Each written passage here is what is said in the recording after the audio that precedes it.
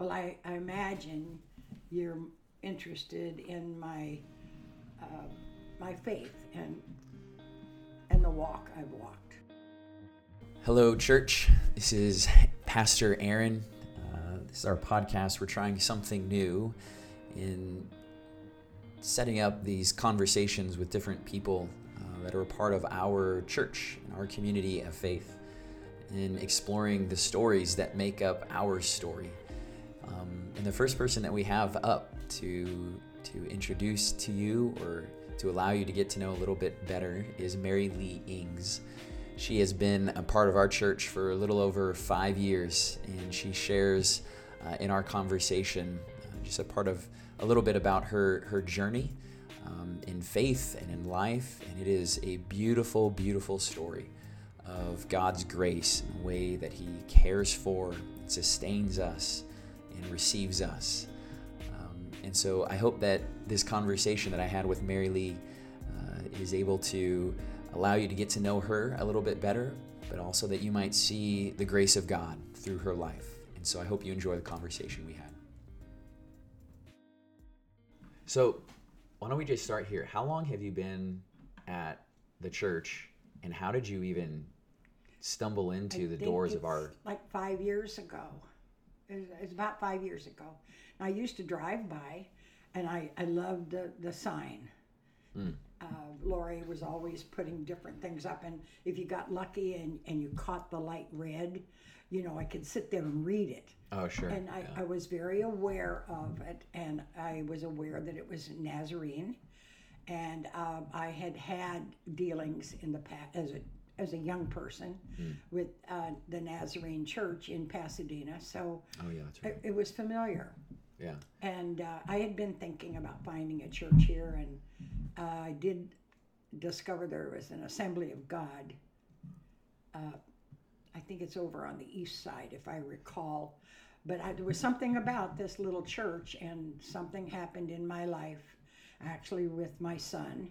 Mm-hmm. And I remember I made the Lord a promise. I said, yeah, like, who am I to make deals with the Lord? But I did. Uh-huh. I said, Lord, if you can fix this, I promise you I'll go to church. And the 11th hour, the Lord fixed it for Andrew. And I made a promise, and I kept it. And I walked into that little church, and the people were kind, and you feel odd because you don't know anybody. Right. But I was determined. I was bloody determined. So nobody invited you. There was not an event going on. No. You just sort of cold turkey walked in on a Sunday morning. The only event going on was in my life. Yeah. Yeah, they were just trucking along at the church. But from that first moment, I felt that even though it wasn't Pentecostal, and I'm sorry to say that, but I felt that was where I just felt it. I belonged there, and I was made to feel that way. And I've never changed that. What made you feel that way? You said you were made to feel that way. Oh, not forcefully. It was... Dan took me and introduced me to this darling lady, Linda, who has since passed away. But I think they were a team, to tell you the truth, because like he already knew when someone comes up, I'm gonna introduce you, Linda, to when Susan Holber showed up, like a couple of weeks later, he immediately brought her to me and introduced us, and he told they came to the church after you were there already. But not by much. But it was just Susan and I at first, and Susan has later told me that she and Bob kind of had an agreement that they were looking for a church, but she would go to the churches, and when she thought she found one that would work for them, he would. Next come thing too. I know, there they came. Okay. So that's how that all started. Okay. And so when you went to the church for the first Sunday, were you already committed to, like, I'm gonna make this my church, or were you trying it out? Oh no, I wasn't thinking of any other church, and I waited. I waited a couple of years before I joined. Oh, like membership, you mean? Yeah, and I remember Dan. I had shared something with Dan, and I didn't expect him to bring it up, but he had, we were standing up front, and he said, "Mary Lee, I want you to tell the people what you told me." Deer in the headlights. What I had said to him was I hesitated because I wasn't sure the church would accept me. And I remember him asking me that. But as it turned out, it's always been good. Always. What was the fear that why the church wouldn't accept you? I think because of things I had thought. Sometimes we carry falsehoods in our mind. They become real to us.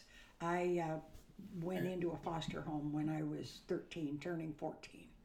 And these folks were Pentecostal, and they were lovely. They were lovely people. And I just remember how things that were said to me not from them, but from the church people. I mean, they were pretty judgmental. And I was just a dumb kid. And I remember it hurt. And so I carried that. And I was wrong. Well, isn't that amazing, though, how some of those experiences that we have from the times we're 13 are still very much like real and a part of us emotionally in adulthood. You never lose them. And you never lose them. You don't lose them. It makes me wonder sometimes, what are those like impressions that I'm giving off to people that when they're adults, when they're older, they're thinking to themselves, this person or a group that I was a part of, that group of people made me feel what? And it shaped and formed the way that I thought about the church or Christian faith or whomever, right, that's associated with. But like, I usually don't think of like the impressions that I'm making on people as having that lasting of an impact, but it does. But I think you came from a very stable family. I see what you're You probably, I don't get the impression you've ever questioned your worth. I did. Oh, I do. Did. I do. Oh. Yeah. Oh, that surprises me. Why? Because I always thought if you have a strong family life, you just sort of know. I didn't know. I was with my birth parents until I was 13. Yeah. I was just actually turning 14. And at the time when it happened, it seemed like a wonderful thing that was happening to me. What? Being left. Oh. But it also was in the background thinking, I always thought, gee, what was wrong with me? Why would they not want me? Yeah. And as I've become an adult, I have sort of figured all that out. Yeah. So what year were you born? 1935, right in the Depression. So you're born in the middle of the Depression, and you're with your birth family. Right. And you end up in the foster system. I don't think it started that it was going to be the foster system. It was people that, my parents, they moved. It was constant. It was constant. And they weren't little moves. You'd live in California today, and a week from now you might live in New Orleans, or you might live in Arlington, Virginia, or somewhere in Florida. They were big moves. And what were the moves? I think searching for work. Okay. I think so. Okay. Remember, it was the Depression, and then the war came along, and they just kept moving. How old were your birth parents, when you were born? My mother was 21, 20. She was 20. 20. Yeah, she was 38 when she died, and I was 18, so she was 20. Yeah. And I would guess he was 21 or 22. Okay. And they were from a little town on the Monongahela River in Pennsylvania. Where were you born? In this In little little town. Yes. What was it called again? Well, the town was Brownsville. Brownsville. But it sits right on the Monongahela. Monongahela? Just I've never about heard of that. 35 miles southwest of Pittsburgh. And their Brownsville? families had been there for generations, literally generations. Wow. So their moving is like a huge thing in terms of their family tree. Oh, yes, yeah. There were But maybe aunts and uncles and cousins. But- We never knew them. but maybe an indication as well of like just the dire situation that they were in. I think so. It's a I pretty think so. traumatic change. For many years, I didn't allow myself to even think about it. I just said, well, they didn't want me. But, So okay, so hold on. So you're moving around, and how do you? Is it financial, economical mainly? You think I think how so. you ended up kind of maybe being cared for by some other families and eventually in like a foster situation? Oh boy, that's a tough one because it kind of borders on my relationship with my mother. It wasn't an easy life. My mom, from all that I know, had a pretty privileged upbringing. And when she married my dad, her father literally threw her out. Threw everything out in the front yard, and then my mom kept having babies. She had 8 children by the time she was 38, and I always kind of figured I was the first one, and I've often wondered if she felt like it was, if but for me, her life might have been different. I always thought that. And I hope she's in heaven because I'm sure going to ask her. Yeah. So you end up in the foster situation. Well, they left me with this couple that they knew, and I knew them also. Okay. And it was just kind of, I could live with them. Jenny had 3 small children, the couple where I was. Okay. And so I could help. Okay. Robert was a fireman. How did they know each other? They had a friend, Jenny, my stepmother, I guess, had a friend who lived right near where my parents lived, and for some reason Jenny just took a liking to me. So you move in just with kind of family friends. Yeah, kind how of. it maybe felt. And somehow I have since realized. I think Jenny hooked up with the what do you call foster care system. Oh, okay. Because as I look back now, I realize there was money for things that I needed, like dental work and things, and I know they couldn't have afforded it. But after I had been with them, maybe a year and a half, they did a step parent adoption of me. Oh, like and a gave legal me adoption. Their name. Yeah, gave me their name. Oh, wow. Was that something they asked you about? Or? Yes. Oh, yeah, okay. they did. They Okay. did. And I had never heard from my birth parents again. Wow. Oh, you never heard had from them. I never saw contact my with them mother again. Wow. I did see him after my mother died, Wow. but I never saw my mom again. And but this couple that took me in, they went on to have they were now licensed with the state, and there would be usually it was teenagers, girls. Yeah, I don't remember any boys. And they would come and be with us for a while, and then they'd be somewhere else, and it was just kind of a constant turning. Yeah. Of So folks. so you start living with Jenny And Robert. and they're the ones, my understanding, that introduce you to church, faith. You didn't really have much involvement with that prior to living Never. with them. Never. And what was that? I feel like you've told me the church that you went to, the name of the church before. It was the Assembly of God. Assembly of God in North Hollywood. North Hollywood. Yeah, and they were members. I think Jenny knew the Nazarene Church. She knew of it. She had friends, and they're similar, not totally alike, but similar. Yeah. And what was that experience like, going from like no church to now a family that like sounds like they were committed from other things that you've told me before? And it was, I almost said to you it was part of the package, but that isn't, that's not. It was just part of their life, and it became part of my life. And I still remember the day I was saved. It was December 4th, 1949. So you'd been 14. I had just turned 14. Tell me about that. Like about 2 weeks before. It was like nothing I'd ever experienced. It was a real sense of belonging. It really was. And belonging to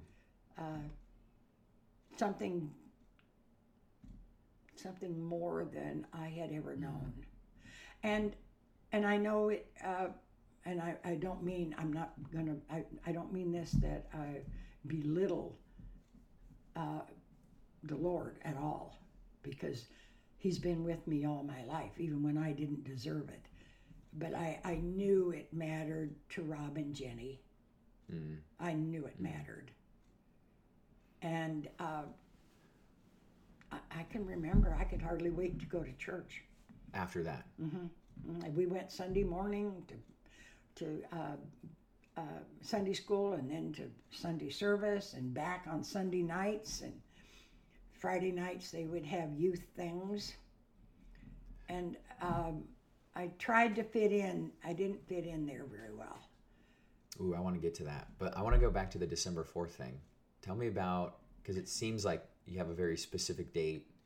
Sounds like you probably have a sense of what all happened there. Like there's a memory there of... Well, the Assembly of God churches, they have altar calls. Constant. And it was a Sunday night service. And I felt the Lord. And I went forward, and I was saved. I've never regretted it. It's probably been the strongest force in my whole life. That moment. At that moment. And even when I didn't walk with the Lord, I just always knew. And what sort of like brought you, I'm curious, to give your life to God and to the Lord? Like, was it a sense of, because I think I hear a lot of stories sometimes that range in what people were feeling or thinking when they first committed to Jesus. And some of it is like, I feel really guilty and I now feel cleansed. Sometimes it's, I just feel That's a good description. I mean, I Pentecostal people, they preach hellfire and brimstone, and it doesn't matter how old you are, you're a bloody sinner. Right. I mean, and I felt that. Yeah. I felt that. And to me, the only way to not feel that was to accept the Lord. And it was a wonderful experience. And so that did bring a sense of just cleansing, or it did lightness maybe to your life. Gave me purpose. Gave you purpose. See, that's what I felt like everything I did now kind of really mattered, and you had to do it right. You just had to do it right. And that still is still part of me, even though I don't always do it right. None of us do. Yeah, but there is also, combined with that sense of like forgiveness and cleansing, there was a sense of like your life now was infused with more meaning. Yes. By that event. Yes. Yeah. And I became very involved again in what Jenny was doing. It seems to me Robert, he went to the firehouse 24-hour shifts, you know. Oh, was he a fireman? He was a fireman in LA City. And on his days off, he would do what they call sea shifting. prior to becoming a fireman, he was part of his family's plumbing business. So he was always taking extra jobs. Oh, okay. So did Ginny work? No. No. Ginny. So he was. He was it. And that was how the times were, really. Yes. Right? Like, yeah. Traditionally, they bought a little home in the San Fernando Valley after the war. Mm-hmm. And when I first got there, Jenny had a brand new baby, like 3 months old. Mm. And Marg is now 70. Isn't that crazy? And I'm still in touch with her. And how did we get to this age? Yeah. Oh, well, maybe the rest of you did. I did. Yeah, I did. Yeah, I'm not there. I don't know how you got so old. Yeah, really. And when did this happen? So you have this pretty powerful experience that you still even, it seems like, reflect back on as really meaningful. Like, it was, life. And it still is full of meaning. Mm-hmm. It's still. It's the one thing in this battered old world that we live in right now. It's the one thing that gives me hope. Mm-hmm. I just all around us we hear hatred and anger and golly, people they are so unkind. Everybody's laughing at me. I love Christmas. I mean, I love it with a passion because people are kinder. It does something to them. I sit here in my house literally making decisions where I'm going to put all of my Christmas trees. I've already started. And how many you got? Right now I have 4. And I love that season. Last year, this house was decorated by Halloween, and I'm doing my best to hold off right now. One day I got into the tubs where I keep the decorations, and I just had to look at them. There's just something kinder in the air. So yeah, it's interesting. So there's this experience that you've had in your youth that you want to continue even now, to give that to other people, this sense of like hope, a sense of like things can be different, a lightness to the midst of maybe what otherwise is a really difficult. Everything's, it's be kind. Yeah. I've always watched the news, probably more lately, more than I should, and I think that's all of us. I have to turn it off because I can almost cry. It's like they just make up stuff. I don't even know, and I shouldn't say that. Maybe they don't. Maybe it's fact, but you hardly ever see lovely, kind beauty. You just don't. Yeah. It's boy, Joe Goodness. did this and Sam did that. And yeah. Donald did this, and and it's like, golly, folks, get along. So you were saved in this Assemblies of God Church in North Hollywood. Mm-hmm. You're excited about church, and yet there's a sense in which there's you, if I heard you right, said that you didn't fit in. I didn't realize it first. Oh, I didn't you were know like, I didn't fit in. How I didn't know. How did you then come to a realization that you didn't fit in? One day, Jenny, my foster mom, I think she was trying. I didn't tell you the big part. I was 14. Jenny was 24. And Robert was 30. I mean, she barely made the age minimum to qualify to adopt me. There had to be a 10-year span. Yeah, that makes sense. And now I forgot what we were talking about. So she was gonna make you aware that you don't fit in. Yeah, and remember, she was more of a big sister. Oh, sure. Oh, I see. Yeah, Although she absolutely insisted that I call her mother. Oh, really? Not mom. That always feel forced? Yes. Yeah. But it mattered to her. So I always did it. But she told me that somebody at the church had come to her and had suggested that she send me back where she got me. Oh. But I think Jenny didn't tell me to hurt me. I think, honestly, I don't know what it was. I probably didn't have a ton of social graces, would be my guess. I mean, we lived most of my life in a car. traveling. You know, you were here, you were there. That's so I hurtful. had two little bratty brothers, you know, who I miss very much. Yeah. But I think Jenny thought she was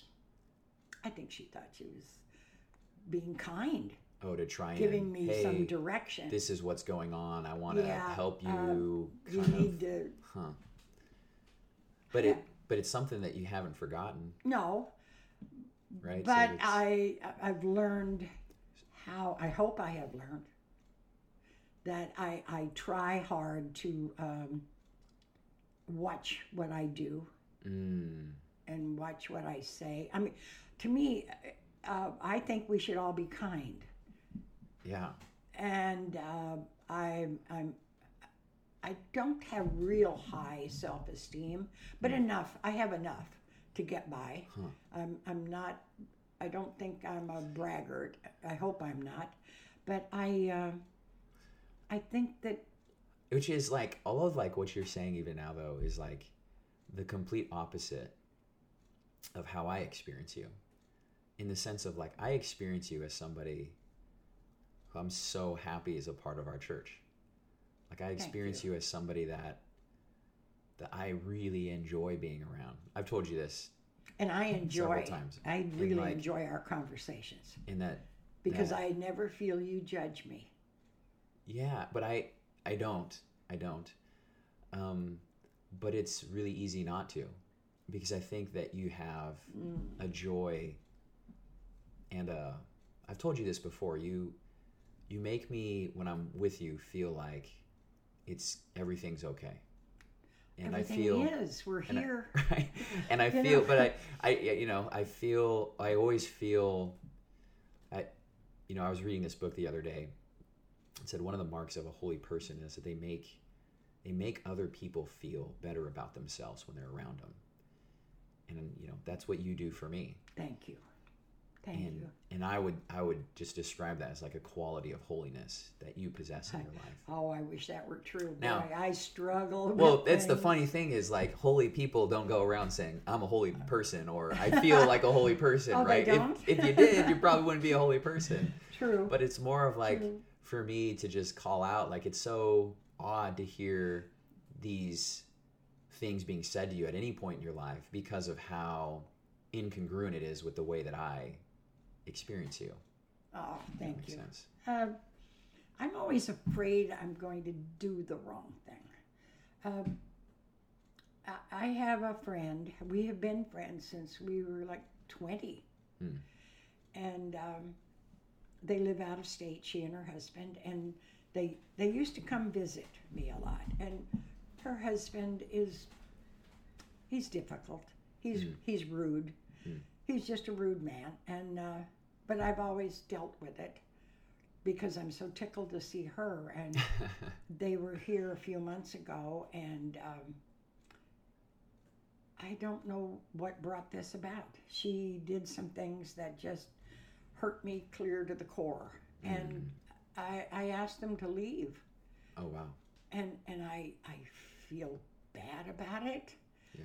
And then I did see them the next day, and then they left.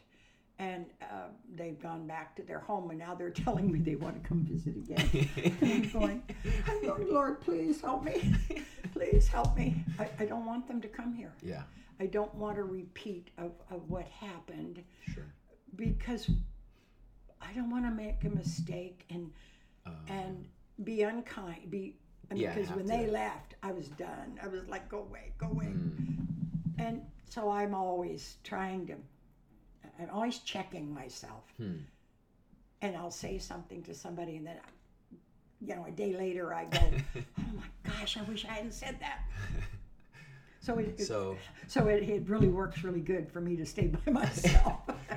So Jenny tells you this thing that somebody in the church has said, and now you feel, do you at that moment just feel like uncomfortable at church, or do you just kind of think... I think I feel started to different? kind of withdraw. Yeah. And then in the meantime, Rob and Jenny, my guess is Patty knows this, there was a young pastor, his name was Jack Stiles. Jack and Patty Stiles, and they were building a little church right near where we lived in Pacoima. And I don't know how Rob and Jen got involved with them, but we started going to church there. Okay. And then when they were adding on to the church, Robert being a plumber, he plumbed this whole wing of the church, and that's where then later we went to church until I left home. Yeah. And I don't think I offended anybody there, so at least I hope I didn't. Yeah. I hope I didn't. Yeah. So you're at this Assemblies of God church. You start going to this other church. Do you remember what it is called? Yeah, it called? Still exists. What is it? Yeah. I still watch it on Facebook. Oh, the live stream? Yeah, oh, yeah. I remember you saying. What is it called it's, again? Osborne Neighborhood Church. Osborne Neighborhood Church. Yeah. I sometimes I watch you first, and then I'll go find them. And that's amazing. Watch them. That's amazing. And it's still there. And I have an old neighbor when I still lived in the valley, and Misty still goes there. And yeah. So you're kind of with this family in these couple of churches. You've discovered faith, embraced faith, maybe had some little bit of wounding experiences with that first church in terms of just the hurtfulness. And people are just being human. That's all. Who knows? Well, that's the weird part of the church, right? Like well, we're human. You sometimes expect the place to be full of saints, but it's always a place full of saints and sinners. And our life as individuals is always this tension between saints and sinners, right? A little bit. I think you're right. And so you experience that in the church. Mean, it's, I think the Christian walk is a work in progress, always. Yeah. Always. I mean, my kids would die if they heard me say this. I look forward to the end. I look forward to not worrying about, did I say the wrong thing? I shouldn't have told them that. And it's not that I'm not anxious to go off and leave my kids, but I mean, I do think those things. Do you think that sense of like awareness of like trying to say the right things or whatever, do you think that that's part of just like your personality, or is that something that came with the church? And by personality, I mean like, your life experiences and all of these things that sort of cultivate it's that. More that. It's more I think it's more that. Yeah. I think it's more that the first 13 years. I mean, I think we are fairly well formed by that point. And I will say this: my family was poor. I mean, they were really poor, but there was never state aid. If we didn't have it, we didn't have it. Yeah. I don't ever remember being taken to a store and bought clothes. They were hand-me-downs and. Sure. But I still like hand-me-downs, so that's fine. Yeah, I love hand-me-downs for my kids too. Sometimes you get real treasures, and I think that was kind of in me. The one thing that I do recall, I loved school, and they all burned, but I had old report cards where a couple of years I was a straight A student, and I think I might have done more with it, except I don't know if I'd have the confidence, to say you're worth it. Yeah, you're great. I think we're all formed as children. Yeah, significant part of our like I said, my mother had one brother, and my grandparents, her parents, had been in this area for many, many generations. And my grandfather sold the family farm to Eleanor Roosevelt in the Depression, and they made it, it's called Pencraft, and it's a self-help community. And that's what my mother grew up in. Oh, okay. And my dad was one of 8. Okay. His mother was from Scotland. Whoa, crazy. Yeah, a little Scottish lady. And I have one memory of her and one memory of my other grandmother. Other than that, but there were lots of, I know there were cousins and aunts and uncles. Oh, yeah. But we didn't have that structure. We just didn't have it. And I encourage my children now. They have lots of cousins, and I encourage them. You don't have to like them, but they're yours. Yeah, just be connected. Be part of their lives. Yeah. So there's this. So you have this faith that's kind of been birthed in you, but we started with you were coming to our church for the first time. So there's this huge gap of time between the time you graduated high school and when you walked into our church. But it seems like that you weren't going to a church in between these. I was out in the world making terrible mistakes, and that's all I will say on that. Yeah. So there's just a period where you step out of the church, and I mean, do you think, like, I know we've talked about some of these things, like, were there moments throughout that sort of the many chapters of your life there where you felt God's nearness to you? Like, were you praying? Were you engaged? Or was it just kind of sort of totally detached from, like... I think I was detached, and yet I can look back over the years, and I mean, it's very clear to me that but for the hand of God, how different, how tragic my life could have been. I mean, I just think of the many, many times. Yeah. And that I'm sure he wasn't pleased with me. I wasn't pleased with me. But somehow I never lost faith. That was always there. The faith was always there. I always believed in God. Always believed that he was there. Yeah. And I honestly, I can't explain it. I'm glad that, I'm more than glad, what am I saying? That I walked into this little church. Yeah. So beyond just the faith stuff, one, I would say, well, let me just say, I think when you made that profession of faith on December 4th, 1949, you have a good memory. I think God never let go of you. I think I've said this to you before. You were never not with. That's right. Yeah. I always felt him. God's grace was still kind of going with you. And it's still like that to this day.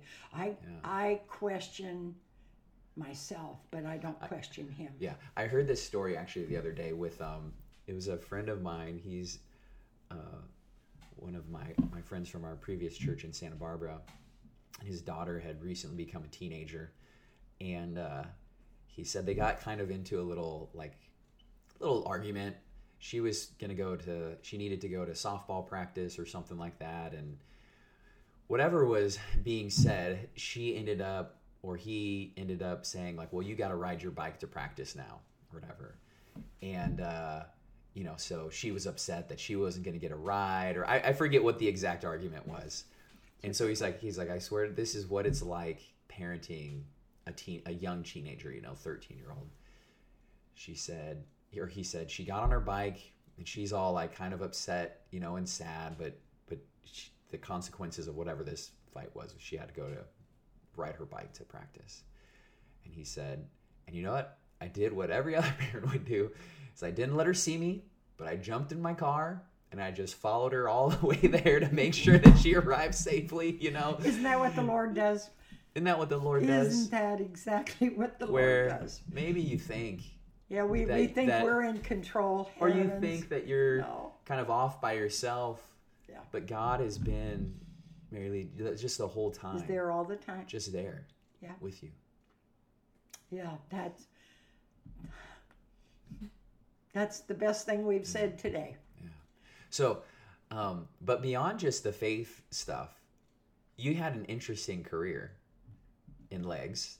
Right? I thought it was. You had a fantastic career. That again was a blessing. So how did you stumble into that? Well, I was getting a divorce and I needed a job. And I had a friend whose husband was the assistant buyer of Gelson's Markets down in the valley. Yeah. Oh, I didn't know they were from the valley. Yeah. Okay. And Rudy, I forget if Paisha told, I don't know, but came back to me from her husband that there was this little startup company called Legs. And they had been making calls at Gelson's, trying to sell the product in. Oh, yeah. Because trying to get shelf space. Yes, exactly. And I don't remember how I found out how to find them. But I found them, and I went over and interviewed, and at that time, Legs was brand new, and all they wanted to hire were tall, long-legged blondes. For people who may not know, what is Legs? Legs was a pantyhose developed by Hanes Corporation, and they were in the little eggs, and they were in all the markets and drugstores. And I never knew the name of the company, but I remember even from my childhood the eggs with the pantyhose in them. Yeah, and it was a wonderful company. I still stay in touch with a lot of folks from Legs, but somehow I got hired as a route girl. I mean, I'd go to the stores and service service the racks. And and then like putting product up you go in stores, clean the rack, and then because they had their own displays that looked like tall sliced eggs. Is what they looked like. And I did that for about three years maybe. And when new people would come on board, I used to get a call from my manager, and they'd ask me, well, would you take so-and-so out with you and teach her how to do it? Well, they realized they needed a training system. So they made some of us what they called us branch trainers. And they'd pay you a little bit extra, and I did that for a while. And then suddenly I was asked, did I want to interview to become the regional trainer, which was over 13 states. And I interviewed, never expected it.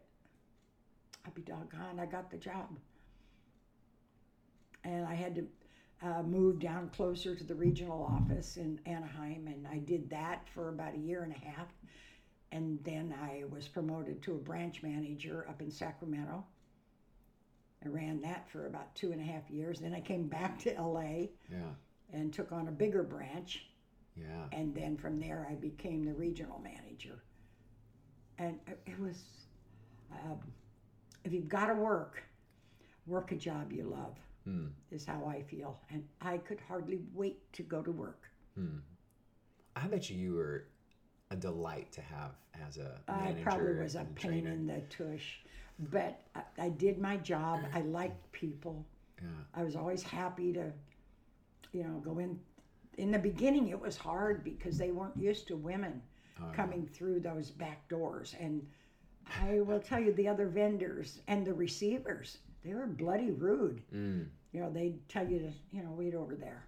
You check in the bread men and the Coke men, and and you're doing this. Yeah, you're trying to, because you're on time constraints too. But it was a wonderful job, wonderful company. So you had the resolve to kind of push through all that. I was just flippin' determined. Chauvinism and sexism that you experienced. Well, there's more than one way to skin a cat. You don't have to get in their face. Yeah. Which is interesting because it seems like a very Christian thing to do. Is I don't need to approach this with a sense of confrontation or that's true.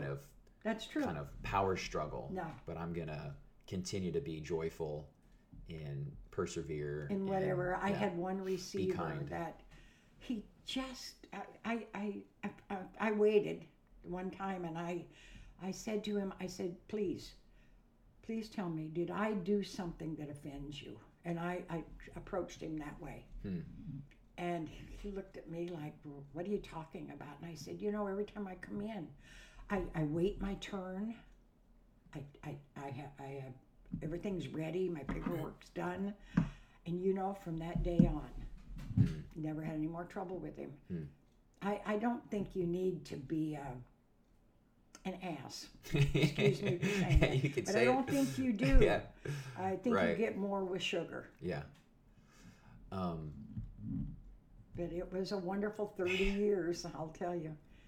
I loved it. That's something else. Your story just is something else to me. And I bet you everybody in our church has glorious stories. Sure, absolutely. But yours is no less glorious than any of them. So you kind of have this pretty successful career with Legs, very successful career. I did. Yeah. And how did that come to an end? It became cost prohibitive for the company. We had mills in Las Cruces and mills in the Carolinas, and that's where they did all the weaving. And then as costs went up, they started manufacturing offshore. And then the word was coming down, we're going to kind of idle down. Yeah. They tried several times because the girls were driving big vehicles like bread trucks. And they tried putting a brand of coffee on the trucks, and the girls would put that up. I say girls. We had very few fellas. I had a couple that worked for me that were sales reps. Yeah. And they tried coffee for a while. That didn't work. Then they tried children's books. That was wonderful. But again, it didn't bring enough revenue. They're trying to diversify the company into if the these truck's different... already going. Yeah, right. And then they developed a cosmetic company called Laren. And what is that a mess? Yeah. That was probably 50. They're just throwing anything on the walls to see how they can survive. Yeah, and so then we were putting like ice chests in we restructure the inside of their trucks. Yeah. Because some of the products like nail polish would explode Yeah. in the heat, and we went through all kinds of stuff. Yeah. But it was always fun. It's always something So, new. Yeah. What year did you end up retiring From there, from 2001. I started there in 1971. Okay, so a little bit ago. I was the last one out the door Yeah. in 2001. And you retired to... Then where are you living? I went to work. I actually had, because I knew it was happening, I had a home in the west end of the valley. Okay. And I could see what was happening, so I sold the house. And it's like, well, where are you going to live? And I discovered Oak Ridge, which is a huge manufactured home community. And I got in there and just bought something just so I had a home. Yeah. And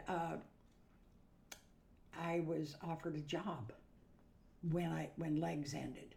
So I left Legs June 30th and started working there July 1st as the assistant manager, and then I went and got a license. It's not a big deal. Sure, yeah. But I had a license, so I could sell. Oh, sure, And we had pretty good turnover. There were 600 homes it was a gated community. Yeah. And we'd average maybe 50 sales a year just out of that office in there. So I did that, and then I moved up this way, and they have 2 communities up here, so I have worked at both of them. And then just one day, I think I was about 81, I said, enough. I wrote a letter of resignation. You're like, I've worked a long time. Yeah, I think it's time. I'd been at it for a long time. And so moved up to Ventura. Yeah, my house burned in the Sayre fire. Oh, wow. That big community burned to the ground. And that's when you relocated here. Yeah. And so I had some insurance money and stumbled into this, and I said, well, I like the beach. So I bought it. So how long have you been here? I've owned this. I bought it in 2010. Oh, okay. And I 11 years. think I finally really settled down here about 2 years later, because I was still working down there. Oh, like doing commuting and staying at people, sleeping on people's floors, and just whatever it took. So when you look back at like just your life, it's so full. there's so much like difficulty and goodness and grace. And I heard a pastor say the other day, they said when God created the world, he made the sun and the moon, and he called the light day, and he called the moon night, or the dark night. And then he looks back and he says that is good. And there's like a Jewish way of interpreting that says, when God created all things, he called it good, both the light and the dark, both the good and the difficulty and struggle. In many ways, like your life embodies so much of that, like so much goodness, but also some bits of struggle and darkness. But when I look back on it, I think, or when I hear it, it was so good in some ways, where I want to affirm that. But when you look back on your life, I mean, what do you, in faith in particular, I mean, what sort of jumps out at you of what God has been doing, or what God is like through all of that? Like how you have experienced God from early childhood through, maybe the God who's driving his car behind you while you're like my friend's daughter. Like, how do you experience God now? Like, what do you look back and think, from all of this is what I feel like God is like? It's a big question, but your story about your friend and the father following to keep her safe, you can't say it much better than that. And that's what I'm amazed when I think of all the screw ups I've made, and that I know in my heart God always loved me. I knew it. And that was more than I ever felt from any mortal. So maybe that's it. I just always knew. I still know that no matter what's out ahead of me, and I have days, with these silly eyes of mine, and yet I am grateful I can still see things. And I just know, I know God's got my back. I don't know how else to say it. Yeah. How can, we're sort of wrap up here, I think, one, I just love that. And I'm so happy that there's some people that, well, the way I think about it, there's so many different people that live in the world, right? That my life could intersect with, like our paths could cross. And there are some people that when your paths cross and your lives intersect, and you get to hear their stories and hear about kind of just their journey along this thing that we call life, you're just so grateful that your life is intersected with their life. And that's how I feel about I feel that way too. Like, how crazy is it that, like, somehow our lives have just aligned for these years together, and will for hopefully years to come. I hope so. And it's a joyous thing. And I think we always take a piece of everybody we meet. Yeah. We always some parts of them they help make us what we are. Yeah. And I hope you like Christmas. I'm gonna come over. I want to smell a Christmas tree or some pine needles or something. I had some friends here the other day, and it wasn't Linda who said it, her husband Paul. He says, because they know how I feel. He says, well, you need to put a Christmas tree right there in the middle of that room, and one goes right here. And I'm going, oh my golly. So then it got me thinking, and I thought, well, what am I going to do with this furniture? Well, yeah, and you've rearranged in here a little bit, so you're going to have to re-strategize. That was because football started, and I needed to get closer to the TV to be able to see it. But like, one of the things that I love that of why how our stories have intersected and why I appreciate it so much is that there's so much, like, every time we converse and talk, like it feels like the gospel shines through in your life and through your story. Like, it bears witness to the reality and this truth that God's love does, I think, I heard you say, it sustains us, even when we don't know it. Even when we don't know it. And that though we we might be the ones who feel like we're not with God, God is always with us. He's always with us. Yes. And that to me in so many ways is like the gospel. And I think one of the things that I would say that like not help you, like that I see in your story that really redeems it. And though you feel like it's you walking away from God, but what happens in your life is that your life bears witness to the reality that God never walks away from us, even if we feel like we're moving in a different direction. He goes where we go. No, we go where he goes. Yeah, but that's like, to me, the beauty of the gospel is that the God who is Emmanuel is with us, whether we want him to be with us or not, whether we're aware of it or not. And how wonderful now that you get to be someone who also wants to be with God, that you're choosing to live your life with a God who's always been with you. Mm-hmm. And it's I'm sorry I wasted a lot of years. I don't know if it's, I think it was just your story, you know?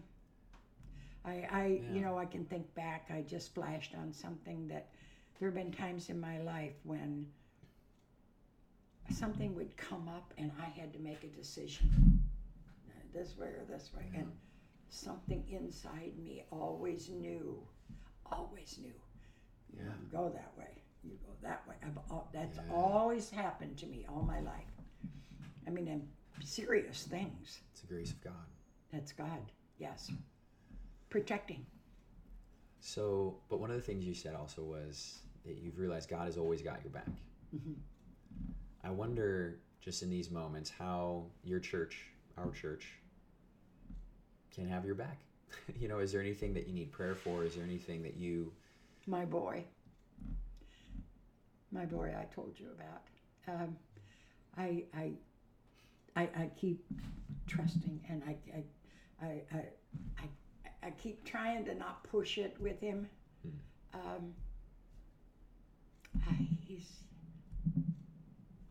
He's kind. He's hurt right now. He's really hurt. He had been married for 22 years. And his wife she's very bright. She's a powerful presence. She's a forensic accountant. Mm-hmm. And she's in court a lot. And anyway, they got a divorce, but he has 2 children. Yeah. And he really has a hard time relating. His attitude is, you take care of business first. You take care of all your chores, take care of business. Then you can go do what you want. Well, they both chafe at that because Mama says, no, just go, go. And so I told you, he has a drinking problem. Yeah. And of late, something lovely is happening. A young couple next door I think they've been friends, but Josh and Becky seem to be spending more time with him. He's suddenly taken an interest in his home. He's fixing things.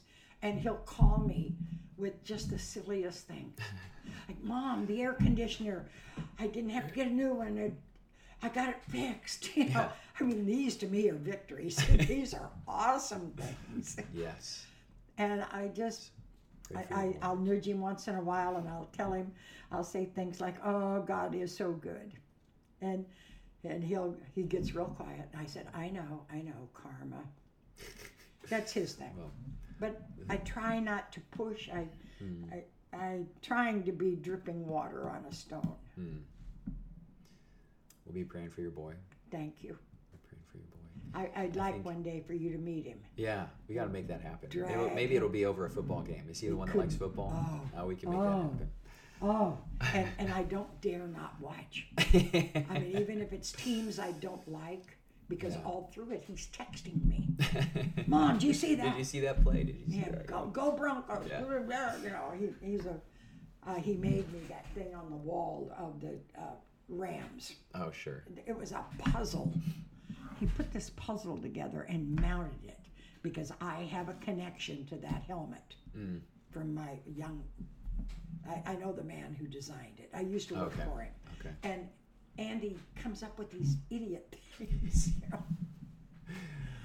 Oh, it's good. Well, we'll be praying for him. Thank you. It's one of the things, we have this doctrine in our theology called prevenient grace, which really means like the grace that goes before.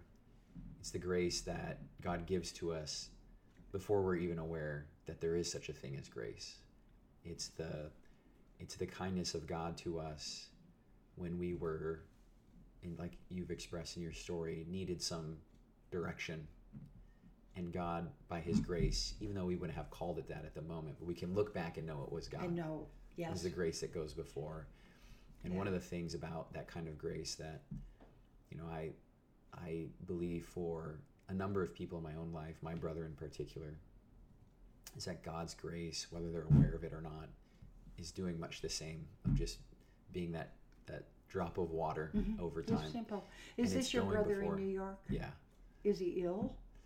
Oh, he's had quite a journey with a number of things, including addiction, that have just kind of been difficult to. It is difficult to navigate and to become a person of health, and that allows you to have healthy relationships and all these types of things that kind of go along with that. But I continue to maintain a real conviction that whether I know it or not, whether they know it or not, God's grace is going before. God is at work. Yeah. I've always believed that. He's always at work. Yeah. And he is even now. Patty Litton, actually, she preached a sermon on the road to Emmaus. I'll probably never forget. I don't even remember when it was, last year sometime. It was to the empty sanctuary, actually, because we were only doing the live stream at the time. And there's this story in the road to Emmaus where these two disciples are walking. Jesus has been crucified. He's been buried. They're unaware of his resurrection at this point. And the story is like they're confused as to how any of that could have been possible. And Jesus, unbeknownst to them, is walking with them and begins to explain, the law and the prophets and how that connects with the Messiah, et cetera, et cetera. And they have no awareness that it is Jesus who is sort of revealing these things to them as they journey together. But I don't remember that sermon. Yeah, and so, but part of what where Patty pushed was and that's what Jesus does with people before they're even aware that he's been journeying with them. Subtle. He's there, and that gives me great hope for your son and for my brother. We can wrap up here, but I love your story, and I love you, and I'm grateful that we get to do this church thing together, and that you were the first person to be on this attempt at a podcast with people. You're a star. You're going to be a star. Big star. Do you have to put a name on it? Could it just be a voice? It can't just be a voice. We'll just have a voice on there. Voice. Yeah, and you could make it 20 questions. Anybody figure out who this is? But yes, thanks for being a willing participant, at least for this little endeavor. Thanks, Mary Lee, for joining me in that conversation. I love your story and just your spirit and being with you. If you are a part of our church, I invite you to reach out, make a call, send a text, send a note to Mary Lee, just thanking her for her willingness to share and be a little vulnerable in sharing her story. And we look forward to hearing many more of the stories that make up our story at Powerhouse Church of the Nazarene.